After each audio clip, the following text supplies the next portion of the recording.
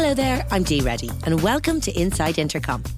Today, we're continuing with the second season of Scale, our series dedicated to the strategies and frameworks that drive business growth. As before, we've lined up a slate of brilliant leaders and thinkers from the likes of Google, Yelp, and ChartMogul. These are all individuals who have successfully propelled their company to a new stage of growth despite the odds. So far, we've learned that there's no magic formula to scale, but over the past few weeks, we've heard them share the growth levers they've found and the advice that they have for others looking to expand their business in just the same way. This week, we're joined by Yvonne Chen, Vice President of Marketing at Udemy for Business, the business-to-business arm of the hugely successful online learning marketplace. Our own Senior Director of Demand Generation, Brian Coatlier, caught up with her recently for a great conversation where we learned just how Udemy captured the attention of over 80% of the Fortune 100. They chat about her experience as part of the monetization team at Facebook and how it formed the perfect background to her work in taking Udemy from B2C to B2B. They also cover a topic that has popped up regularly in this series, which is just how important localization can be to scaling internationally. It's a fascinating discussion, so let's head over to the studio and hear from Brian and Yvonne. Hi, Yvonne. We're delighted to have you on the show today. So you're the VP of Marketing at Udemy for Business. Can you tell us a bit about yourself and how you found yourself in that role? Hi, Brian. Very, very nice to be here with you. So thanks for having me.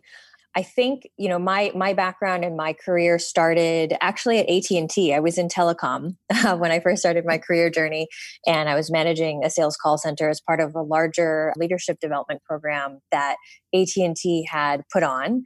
And I think in that first job out of university, I really started to understand what culture and what creativity within a company, how much I value that. And so that was something that I didn't really get when I was working at AT&T. And so I had the opportunity to move over to Google. And so Google was kind of my first launch into the technology industry and joined their, at the time it was called the Consumer Operations Team. And so this was the team that housed Google Earth and Gmail and all of the consumer non-ad products.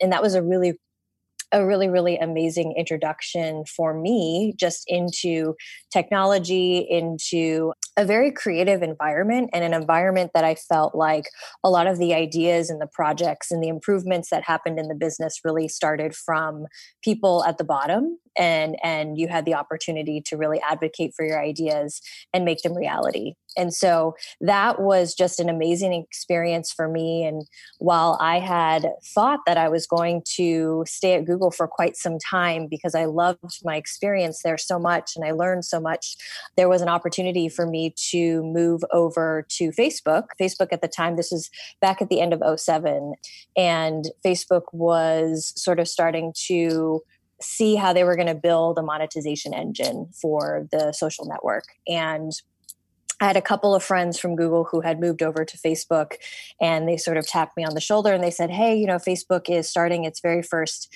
monetization team, and, we think that you'd be a great fit. So, fortunately, all of that worked out. And while it was difficult for me to leave an amazing company like Google, I really wanted to have that experience of seeing how I could help a company understand and devise how it was going to actually monetize. And so that sort of led me over to Facebook. And when I joined the very first ads monetization team there, it was really just, a couple of us at the time that was tasked with helping to support Facebook's initiatives into developing a revenue model. And in my time on that team, I always sort of found myself gravitating towards a lot of marketing, product marketing related projects. But at the time, I was pretty young in my career and I had no idea that product marketing was even a role that I could move into. And so the very first project I would say that kind of cemented my interest and my path into product marketing was when we had built the ads product already, and we were trying to figure out how we could unlock more revenue coming in to the ads engine. Because at the time, Facebook wasn't automated at all. So everything that we did on the ad side was very manual. And when I was at Google, I had a chance to work on some bulk upload tools, which basically allow you to upload massive amounts of data into the backend database. And then, Google or Facebook parses through that and then adds them to the system. And so an engineer and I kind of sat down and we talked about like, hey, we have to unlock more revenue on the ad side. Right now, every single advertiser that wants to advertise on Facebook has to upload something one by one. It was a really manual process. Even if the ads were the same, just targeting a different audience, it still had to be uploaded one by one. And so if you can imagine, that's a very, very painful process for advertisers. So we essentially built a ads bulk upload tool together. And I was the marketing kind of product marketing lead on that project. And the engineer and I kind of worked a lot on the product specs. We talked about how it would work. We got input and feedback from the sales teams, and essentially launched the tool to the advertiser database and then to our internal teams so that they could actually teach their clients how to use it. So that was just an amazing experience for me, like seeing a product being built from nothing to something, and then seeing the results that came out of it when you actually launched it successfully. And so I think like the first week or like 7 days after the tool was actually live, we had massive adoption. And so we actually saw, $1 million in revenue coming from that tool just in one day. And so that experience obviously had a tremendous impact on me, but also a tremendous impact on the business. And so that's kind of how I solidified, I think, my passion for marketing, more specifically, my path into product marketing. And then that was when I formally transitioned into a product marketing role at Facebook. Wow. Thank you for sharing that, Yvonne. That's so interesting. And it's actually particularly interesting for me because I remember being on the other side of that launch when, all those bulk upload tools kind of came to be and thinking how grateful I was. Finally, somebody's made this easier. So thank you. Many years later, thank you for all that work. You're welcome. I suppose I'd love to understand a little bit more. Maybe you could tell us about how that transition into marketing, how did that help you prepare to take on the role that you currently have to become a leader and a VP of marketing more holistically? Yeah. I think, product marketing built within myself and also the skill set I think that I built in product marketing really helped me as a marketing leader today. So I love product marketing because it really forces you to think about the market, the audience, the customer, and how the product actually fits a lot of those needs. And to be really, really great at product marketing, you not only have to be really strong at positioning and like really understanding what are the pain points of the target audience that we're going after, like who are the actual buyers of this product and what are they looking for? And then how do we develop the products and the features to help them solve those problems? And so that I think was a really, really valuable skill set that I learned in product marketing, understanding how to communicate not only with external audiences, but also with internal audiences. So I'm sure many of the listeners of this podcast are familiar with when you are in, a B2B SaaS environment and you are, tasked with the success of your product being carried through either resellers or partners or an internal sales team or customer success team, you really have to nail the story and the message and the positioning and the why as to why you're building something for the market or why this company actually exists. And then not only that, you have to actually influence those people to truly believe and have the confidence to actually sell that message. And that was really something that I honed and learned in a product marketing role. Like, how do I communicate with different audiences? How do we tell this story to different audiences, but keep the message and the positioning consistent so that, no matter where you are in the market, if you're viewing an ad online, if you are talking to someone on the phone, if you're hitting the website, you are getting a consistent message about what we do and how we do it differently than other people. And so that kind of segues into the second part of product marketing that I think is extremely valuable, which is competitive, research and competitive intelligence. Really being able to articulate why your product or service is uniquely different from the competition that exists in the market. And so being able to do that is also a really, really important skill set, obviously, for marketing, because you are trying to ultimately differentiate your product and sell its unique features that no other product or service that you're competing with could claim. And so that's another skill set I think that is really, really valuable just when you think about marketing overall, that research component, the market component, the industry component, and really understanding what the competitive landscape looks like. The third piece I would say with product marketing that has enabled me to be, I think, successful in my career as a marketer overall has been thinking through pricing and packaging. And so depending on, not all product marketing teams own pricing and packaging. Fortunately, most of the product marketing teams that I've been a part of in the past have owned that responsibility. And that's something that is really, really important too when you're thinking about positioning and messaging of a product. Like, how do you actually position it in a way and price it in a way and package it in a way that is consistent to the story that you're telling? What are the industry benchmarks telling you about what is the right price to set in the market? How does that vary by different geographies, right? So like what you price for your product in the US may be very different from what that price should be or could be in a market like India. And so having that global perspective and thinking through a lot of those dimensions as to how are you actually going to enable people in the market to buy your product or service as seamlessly as possible in a way that makes sense, in a way that also communicates the value of the product or service that you're actually trying to sell is a really valuable skill set as a marketer. And so I think those things coupled together has allowed me, I think, to have not only and see the bigger picture in terms of like, why are we doing what we're doing and how are we doing it differently, but then communicating that to teams and making sure that now, as I'm overseeing a larger marketing team with a lot of different functions, how do all these teams work together and integrate so that we're all saying the same thing, telling the same message, and all the functions across, paid acquisition or SEO or events marketing or customer marketing, how all those functions tell a holistic story and really sell the product in the appropriate markets. Got it. Thank you for that.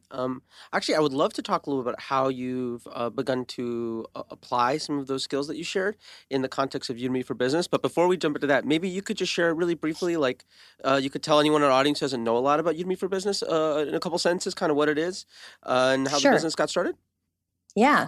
So Udemy for Business is the B2B SaaS subscription business of Udemy. So for those of you that aren't familiar with Udemy, Udemy is one of the world's largest learning marketplaces that exists. So we started and were founded in 2010. We are a marketplace that attracts experts from around the world to teach what they know best to people, to learners all around the world.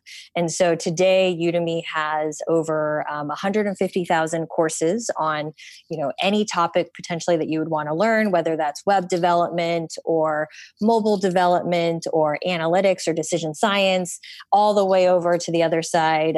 That includes, like bread baking and gardening, really any skill. So it's a pretty tremendous marketplace that we have built. And then today we are touching the lives of about 50 million learners.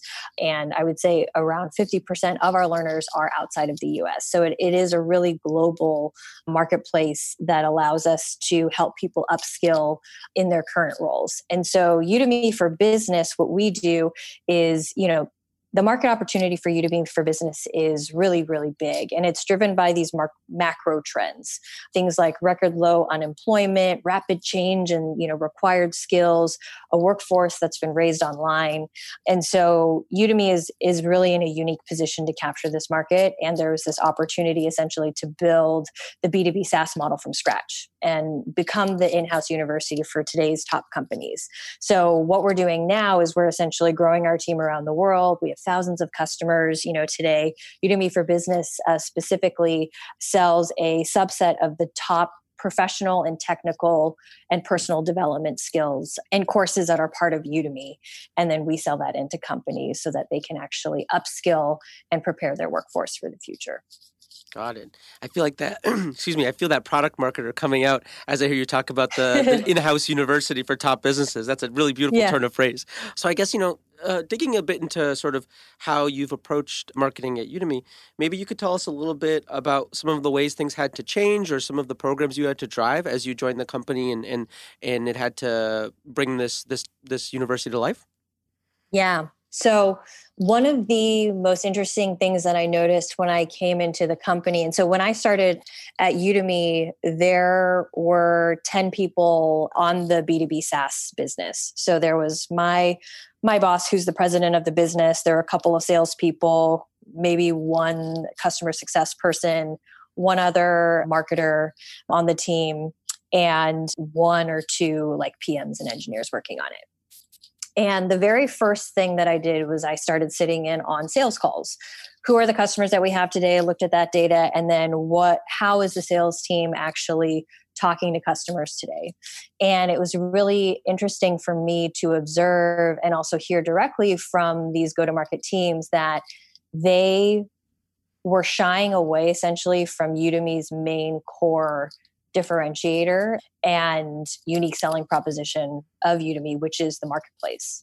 And they were saying things like, oh, the marketplace, when I talk about it with prospects, it just gets me in trouble because they don't understand it and I can't explain it well. And one of our top competitors that we were competing against at the time and still compete against at the time, although we're doing so more effectively today, was coming back at a lot of these salespeople and basically, talking about how, Udemy doesn't check for content quality at all because it's a marketplace. So anyone in the world can create any course and they don't care about, what that course teaches or how it teaches it.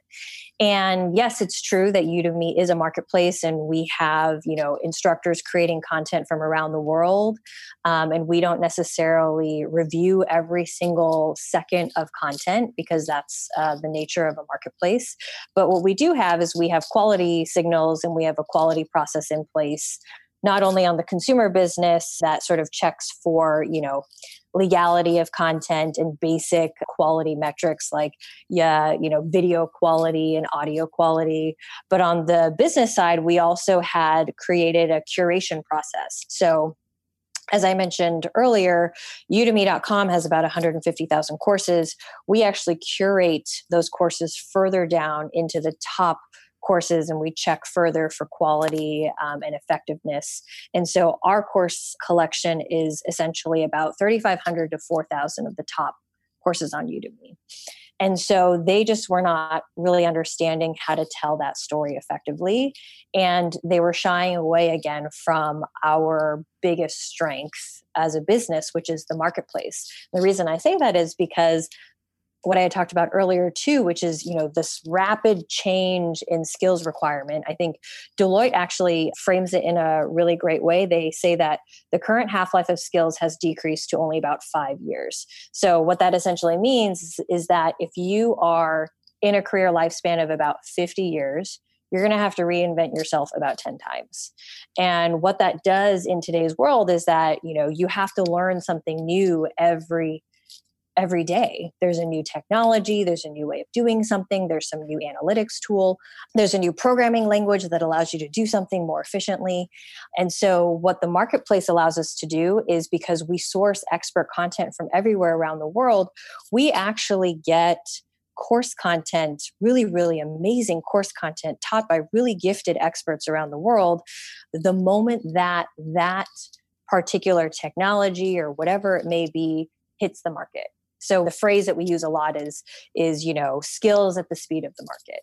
And so one example of that is, when Apple launches the new iOS version every single year, Udemy usually has a course on how to use that new iOS version, maybe a couple of months in advance, or it comes out like the day that new iOS version is announced. And that's the case for a lot of the new technology that comes out. And so that speed is something that only Udemy can deliver because we don't have a traditional content publisher model that we follow. And that speed to market is our huge competitive advantage. And that's something that is really, really hard for our competitors to duplicate. And so again, when I came in, going back to the story, like the sales team was completely not telling that story at all. And they were getting really, really hung up about how to position the product in market.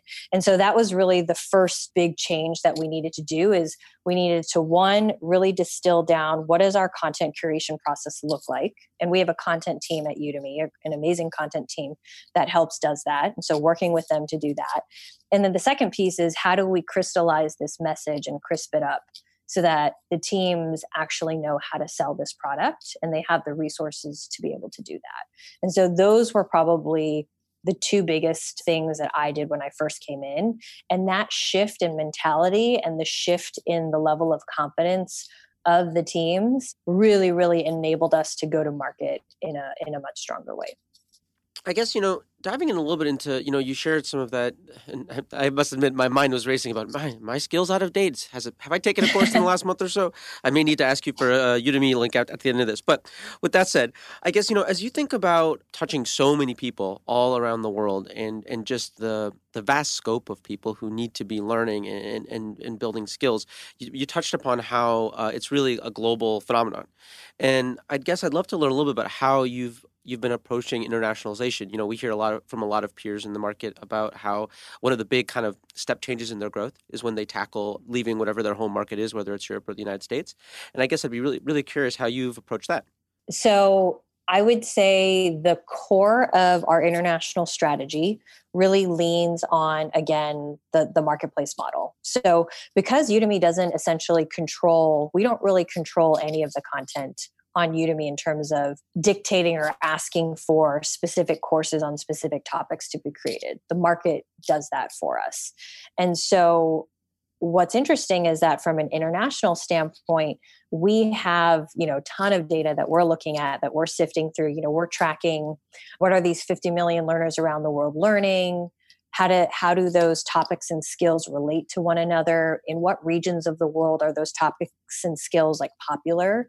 And those trends essentially help us understand what's happening globally. So we might see Python pop in India, but while Python may be popping in India, it might be, there's this new technology called TensorFlow. TensorFlow pops in Germany. And so that data allows us to really understand what's happening in these markets and why are these markets actually learning these specific skills and topics? And then how do we tailor the experience on Udemy to meet the needs of those audiences? So that's one way that we're looking at our international strategy and international growth. Because we also have this vast marketplace, we're actually in a really, really great position to offer local content to local audiences. And so what I mean by that is not because so many of our learners are international and because so many of our instructors are international, they are native speakers in their languages. So, a German instructor is going to teach a technology course or a soft skills course on presentation skills in their native language in German. And that is something that a lot of other companies have struggled to do. A lot of companies have to rely on, dubbing and captions to provide a better learning experience locally. We're actually able to acquire really, really great content taught natively in that language, on top of us also creating captions in different languages. So that's kind of the strategy that we have on the international front. Sorry to interrupt, but why those two? What drew you to those particular languages? I think those were mostly examples in my response. But in terms of what languages do we actually go after? It's mostly dictated by not only demand. So what are the learners demanding on the marketplace? Have we seen a huge growth in users that have signed up coming from Germany, for example?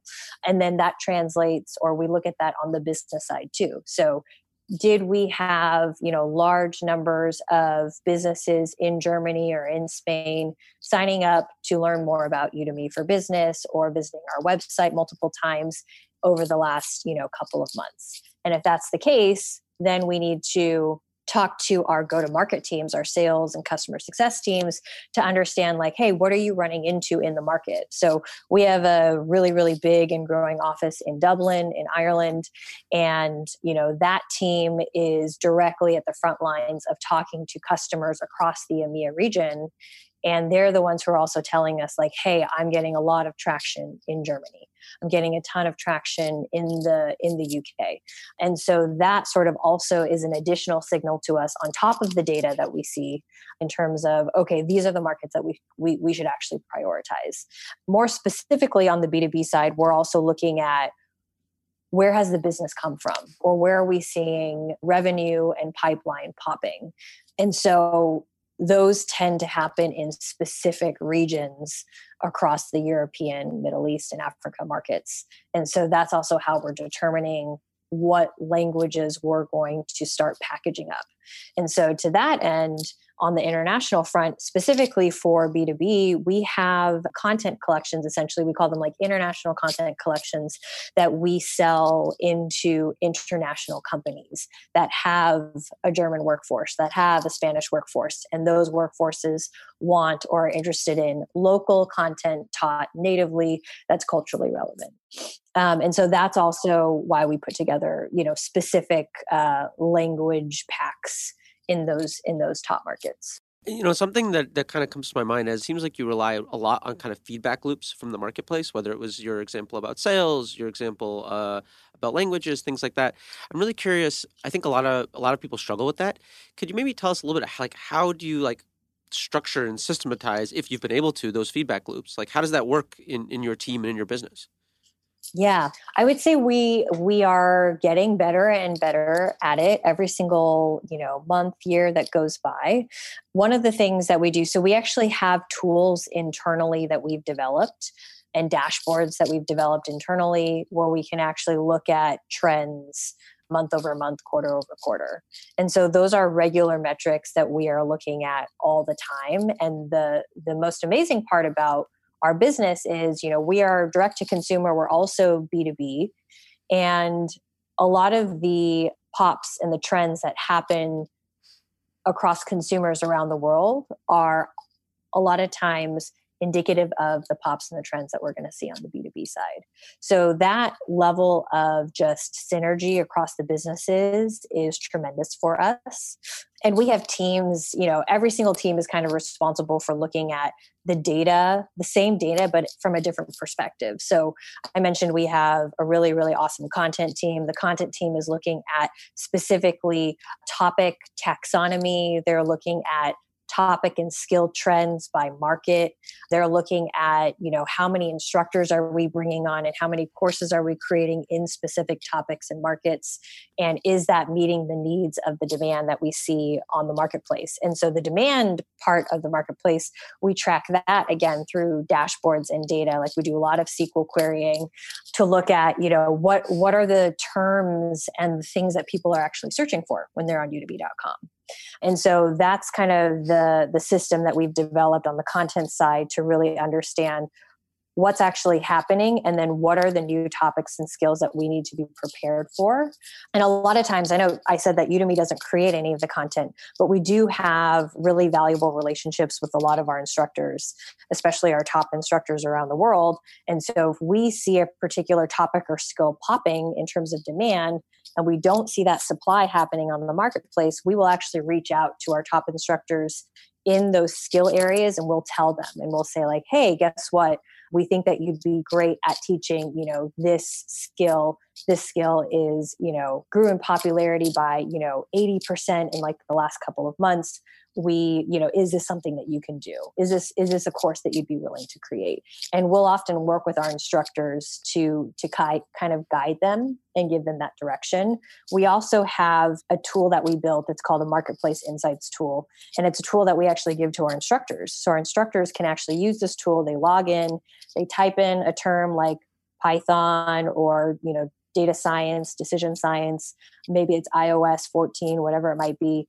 And it will actually tell them, this is the growth in this topic, in the last couple of weeks or whatever time period you might be looking at the data for. this is how many searches occurred, this is how many courses exist in this topic area.